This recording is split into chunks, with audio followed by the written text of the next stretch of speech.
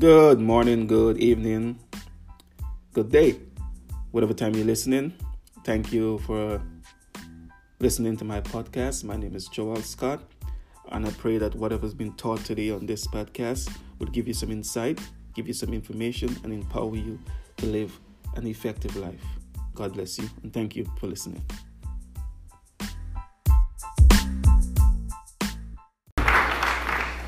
Praise the Lord. God is good tonight. I have to give God praise and thanks for this opportunity. I've been in His house and to also have the opportunity to share from His Word. Indeed, it is a privilege to do so.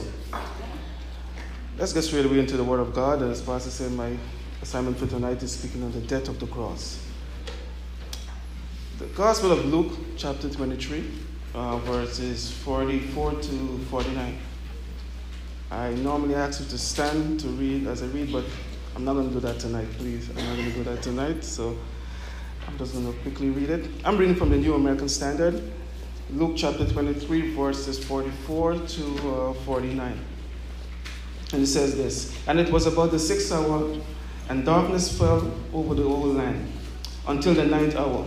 Verse 45, "Because the sun was obscured, and the veil of the temple was torn in two. And Jesus cried out with a loud voice and said, 'Father, into your hand I commit my spirit.' Having said this, he breathed his last. Now when the centurion which saw what had happened, he began praising God, saying, 'Certainly this was an innocent man.' And all the crowd who came together for this spectacle, when they observed what had happened, began to return, beating their breasts. And all his acquaintance and the women who accompanied him from Galilee were standing at a distance, seeing these things. Amen. Praise the Lord again. As I said tonight, my theme tonight, the topic tonight is the death of the cross. You know, when Pastor called me and asked me to share, and he mentioned this topic, I remember clearly saying to him, I did not speak last year. And I went home, and the following day, I'm taking my kids to school and having a conversation with my wife and talking with the assignment I have. And she said, you know, for the last 2 times you spoke on Good Friday, that was the exact same topic you speak on. I said, no. So, and I went home, and I looked into my note, and she was right. It's the exact same thing. So I was tempted to call Pastor, and I said, you know what, I'm going to take the challenge and try to come from it from a different perspective tonight. Amen. God is good. The death of the cross. I want to look at this text in probably a little different way tonight. You know, the cross is one of the most universal, or one is recognized anywhere in the world. I should say that. It is a central theme of the Christian message. But this cross, it was not something that was desired in the time of Jesus.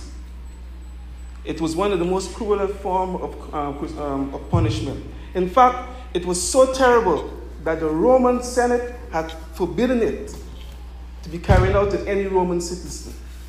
No Roman citizen could have been crucified. The Romans used this form of death to instill fear in the place they conquered. They would crucify you on the road, and they would have the cross with the bodies on it to put fear. Any uprising, they normally do this. But they could not have done it to any Roman citizen because how terrible it was. But here today, we have the cross. And it's so recognized and is well known. A lot of people you see, you might have a chain with a cross in it. But without the death that occurred on the cross had no meaning to us. It's just a piece of wood. What happened on that day, the death on the cross, is that what gives this cross all this recognition. And when something important happens, it demands something from us. And I want to kind of give this a subtitle: the death on the cross demand or require a response. In this particular text that I read here, and I was tempted to go up a little bit more, but because of time I tried to constrain to this text. we read about when Jesus was dying on the cross. And there's 5 particular responses that occurred between this text that was responding to the death on the cross I would like to highlight tonight. 5 responses from this text. All right. And I said once again, I'm talking about the death of the cross demand or require some type of response today. The first response that we notice here in this text is in verse 44. The scripture says that darkness filled the entire land. Other verses in Matthew account or in Mark account, they talk about there was a violent earthquake and the grave opened up and so forth, and the saw saints was walking on the land. What was happening here, and I said the first response, nature or the earth was responding to the death of its creator. Something was out of order. We can't say that this was some kind of eclipse that caused the place to go dark, because during the season, it was considered to be around the full moon time, which is impossible for there to be an eclipse. And it was from 12 at day to 3 in the afternoon. So something was out of order. And I believe nature was responding to the death of the Creator.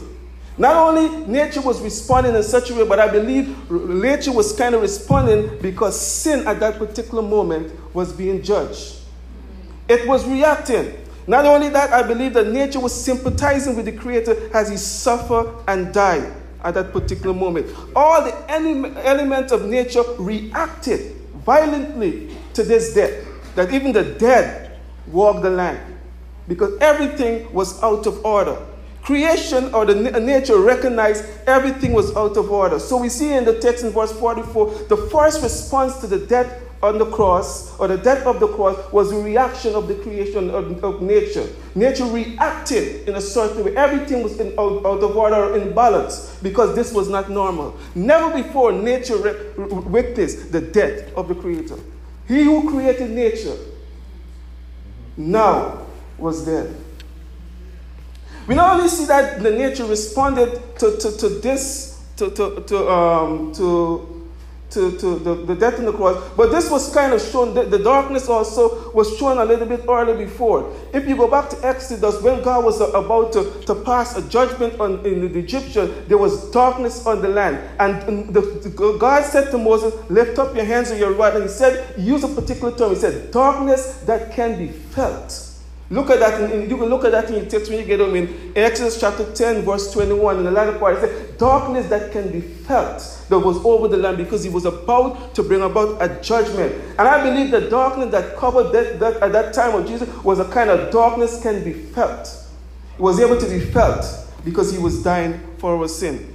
In 1 Corinthians, I believe it's chapter 2, I missed that, I forget it. I believe it's chapter 5, verse 21. It said, he became sin, or he took on sin for us. Not only that nature responded in this violent way, but the religious symbol of separation responded to the death on the cross. One of the biggest religious symbols of separation was a veil that separates the holies of holy. It was a symbol that we were separated. That you and I, that we could not have entered into this place. We were so to see, to be cast out or not have the privilege to enter in. But when the death occurred on the cross, the scripture said in verse 45, the veil of the temple was torn in two. And it was the symbol of religious separation responded to the death on the cross. And now saying, because of this death on the cross, you and I can enter into the presence of God. Not with fear, not just the scarecrow, but as Paul, the writer of Hebrews said in Hebrews chapter 10, verse 19 said, we can enter into the most holy place by the blood of the Lamb with confidence or with boldness, because the symbol of religious separation had to respond to the death of the cross. Also, the death of the cross demanded a response from him. In that same scripture, chapter 10, verse 20, it says this, and by his death, Jesus opened a new and a living way behind the curtain to the most holy place because of the death of the cross. Hallelujah. The death of the cross also, because it opened its own way, it said that this was a once and for all eternal transaction by the death of Jesus Christ. He's not going to be dying every day for you to get behind the holy place. But it was a once and for all transaction, an eternal transaction, giving us the benefit to go behind the veil. The religious system have to respond to the death of the cross. The law had to respond to the death of the cross. It demanded a response. And its response is by parting and said, now the men and women can come freely into the presence of the Lord. Are you there? Not only did nature and the religious system responded to the cross, but let's look at Jesus' response to the death on the cross. Jesus' response to the death of the cross is simply he said, Father, into your hands I commit my spirit. This is simply showing that, as Paul so rightly highlighted in Philippians chapter 2 verse 8, he said he humbled himself. He didn't have to do it. It was of his own free will. He committed his spirit. No human being could have killed Jesus. He said, I lay my life down and I will pick it up. He voluntarily committed his spirit into the Father's hand. He voluntarily gave his life. He was saying his response to the cross. He said, the cross is not killing me, but I am voluntarily laying my life down. He not only humbled himself to the point of death, but he was obedient to the Father's plan. This was the Father's plan, and his response to the cross said, I am being obedient to the plan of my Father. And what was this plan? God knew he needed to atone man, or to cover man, or he needed to accomplish certain things from Jesus dying on the cross. And quickly, where Jesus responds to the cross, why he humbled himself and submit himself and become obedient to the Father's plan, because he knows what it will achieve. There are several things it will achieve. First thing, it will be established the new covenant. In Mark chapter 14, verse 24, he said, this is the blood of the new covenant. You know the death on the cross will accomplish the new covenant. You know also that the death on the cross will bring redemption to mankind. He needed to bring redemption for mankind. In Revelation chapter 5, verse 9, it said, and they sang the new song saying, worthy is the Lamb, for you are worthy to take the book and to break the seal. For you were slain for the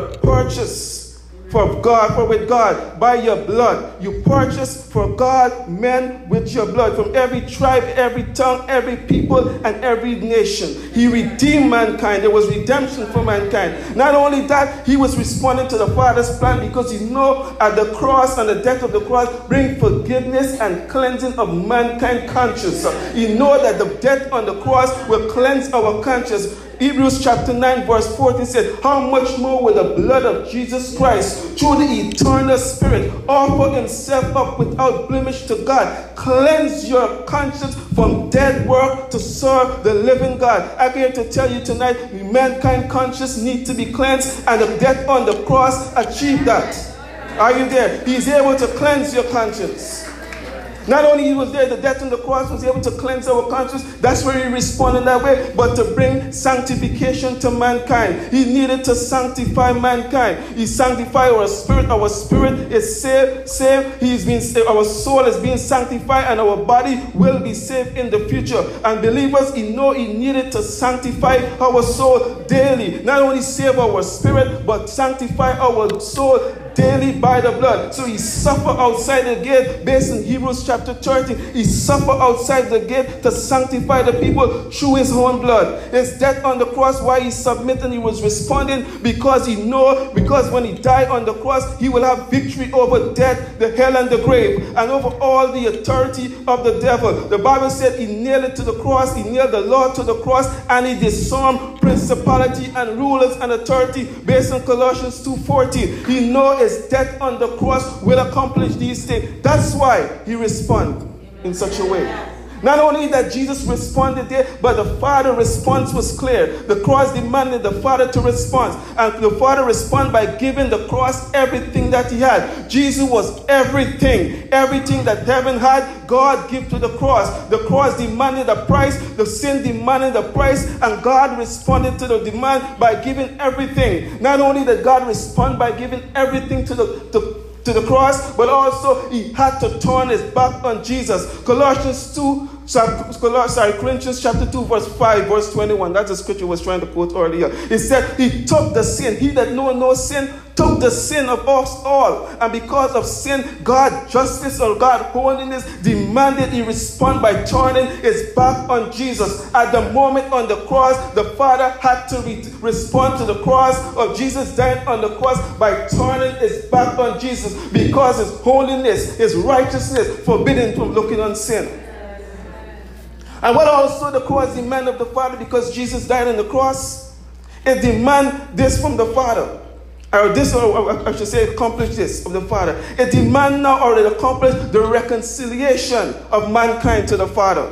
It demand the response. The Father respond now to the cross by saying, not because my son died on the cross, he submit to my plan. Now my response to the cross, I can be reconciled to mankind. We were separated from God because of our sin. And some of us are still separated from God because of our sin. But because of Jesus dying on the cross, on Calvary, on that day, that Good Friday, how many years ago? Jesus now, because of his death, the Father respond to the cross saying, now I can reconcile myself to my creation that I love so much. Now the price has paid. The atonement has been met by the cross, the death of the cross. Now I can reconcile this broken relationship. That was the Father's response to Jesus dying on the cross. Not only did Jesus responded, the Father responded, the religious symbol of separation responded, or the nature responded, but man responded on the cross. Yes, amen. Man was forced to respond to the cross. Let's look at the response at the cross. There were several. Verse 35, I didn't read this in my text, but verse 35 to 39 talk about how the unbelievers mocked him. The religious leaders mocked him and they scoffed at him. And they say all kind of degrading thing about him. Even one of the criminals respond to him with anger. Say, if you are God, save us and yourself. There was a lot of negative response. But believers, sometimes I want to say this to us. We will say, when we hear the cross, the message of the cross, being preached and being taught, there's only two responses we can give to it. Mankind can give. Yeah. It's either a positive or a negative response. You cannot be in between. There's no in between. And just as this day with Jesus was being crucified, there were negative response and there were positive response. And every time the cross is being preached, there's an opportunity for you to have a positive or a negative response. Let's look at some of the negative response of the criminals and all of these people, the religious leaders. They mocked him. They laughed at him. They said all kind of negative towards him. And these were the negative response. Let's look at some of the positive response. I should say the positive response. The centurion in my text in verse 47, he said, after he observed, I'm paraphrasing this in verse 47, he observed what was going on. He said he acknowledged that this was not an ordinary man. Yeah. He acknowledged, based on what he was witnessing on the cross, this was a man who was in charge of carrying out the execution. And based on what he was witnessing there, he realized something is different here. Yeah. Something is different. And his response in verse 4 is by praising God and said, truly, this was an innocent man. Some scriptures say, truly, this was a righteous man. Yeah. That was his response. And every time the gospel is being preached, you have a chance to respond. And understand that this is not an ordinary person. Yeah. This is not an ordinary man. This was not just an ordinary death. And the centurion responded in a positive way. The sign all around him said that this is not an ordinary man. And every time the gospel is being presented, the signs all around is saying that Jesus was not just an ordinary man. Amen. Hallelujah. Not only that, verse 48 was very important. Verse 48 says this. Not only that the centurion responded in the positive, but look at this. The Bible said in verse 48, there was a crowd came because of the spectacle. They want to see him in display. He was on display. He was on display. And the scripture said, after they witnessed everything that happened at the cross, they returned by home or returned to the place of beating their breasts. After the witnesses, this was their response. And this was which I call a continuous conviction. Because they left on the path. They didn't respond by accepting Jesus at the point. But as they were on the journey home, they were beating their chest. This is very important. You remember when Jesus talked with two men was praying. One looked up and he was praying on with pride. But one man just bowed his head and beat his chest and saying, Lord, I'm unworthy. When they were beating the chest, they're conscious. These were the people who were shouting, crucify him. But after the witness, what happened? They returned home, beating their chest. Their conscience was speaking to them. And you see, when the gospel, when you witness what happened on the cross, sometimes you might even be at the centurion and make a response instantly at the moment of the cross. But as you leave, what I call a continuous conviction, God's Spirit begins to convict and your conscience is speaking. Every time they beat the chest, they say, look what happened to the cross. Look what happened on the cross. And every time you hear the gospel preached to you and you're leaving your car, your home, and it's coming back to you, that is what I call a continuous conviction. And the cross demanded that you respond to that conviction. They were beating the chest because God was convicting them. They saw the brutality on the cross. And you might say, you know what? I didn't do that, so I can't feel that conviction. But let me tell you, when Jesus died on the cross, he died for all sin, past, present, and future. Every sin that mankind will commit, he died for. So you and I are as much as guilty as the people that were standing that day at that cross. So that as they were beating the chest and God was convicting them, I pray to God, many of them repented because it was a deep sorrow. And when the word of God cut you deep, it will bring conviction to you. Hallelujah. Let me close. Not only did these people respond, and these were non-believers, but let's quickly look at the believers' response. Those who were saved also responded to the cross. Those who were acquainted with him, who followed him. Verse 49 says, "Is those who are acquainted with him or follow him, also with the women, stand at a distance, and they look or they observe what was going on."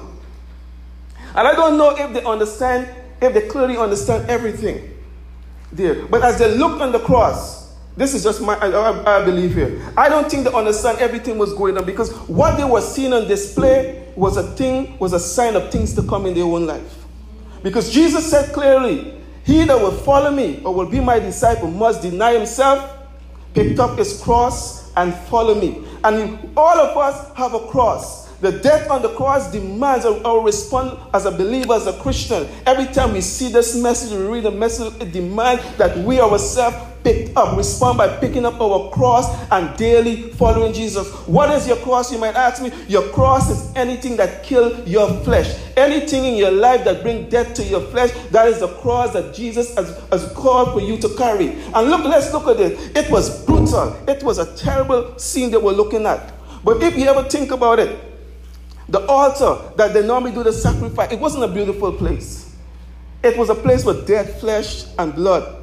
It wasn't a beautiful sight. And as they were looking at Jesus, it wasn't a beautiful sight. And I'm just thinking, it's telling us also in our life, as we picked up our cross and as we begin to crucify our flesh and die on the cross daily, as Paul said, I crucify myself daily with him. As we begin to die, it's not going to be a pretty sight. Just as they were observing that Jesus on the cross was not a pretty sight, it's not going to be a pretty sight. It's going to be tough. It's going to be challenging as we picked up our cross and follow Jesus. But one thing, as the scripture said, when we pass the altar, we will get into the Holy of Holies. And I believe the response for believers that were looking at the cross, and every time we as believers hear the message of the cross, we should respond to the death of the cross by picking up our own cross, sacrificing, denying ourselves, and following after Jesus. This is the response that every believer that was witnessing that cross, they had to take the message to the ends of the earth. Everything they witnessed at the cross. And believers, as you begin to pick up your cross,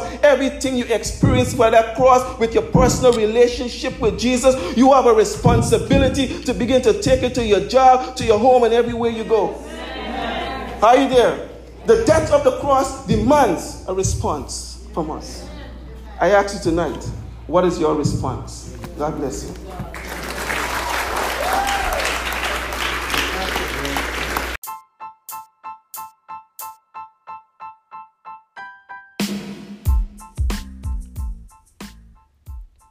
Hi, friends. Thank you once again for joining me today for this podcast. I hope that whatever was taught today was able to give you some information, encourage you to live an effective life and to be effective in everything you do. Thank you for joining me once more. Remember, everything we do is to the glory and honor of God through Jesus Christ. Feel free to subscribe, tell a friend about this podcast, and I hope that whatever you do today, you will be effective. This is Joel Scott. Once more, thank you for listening.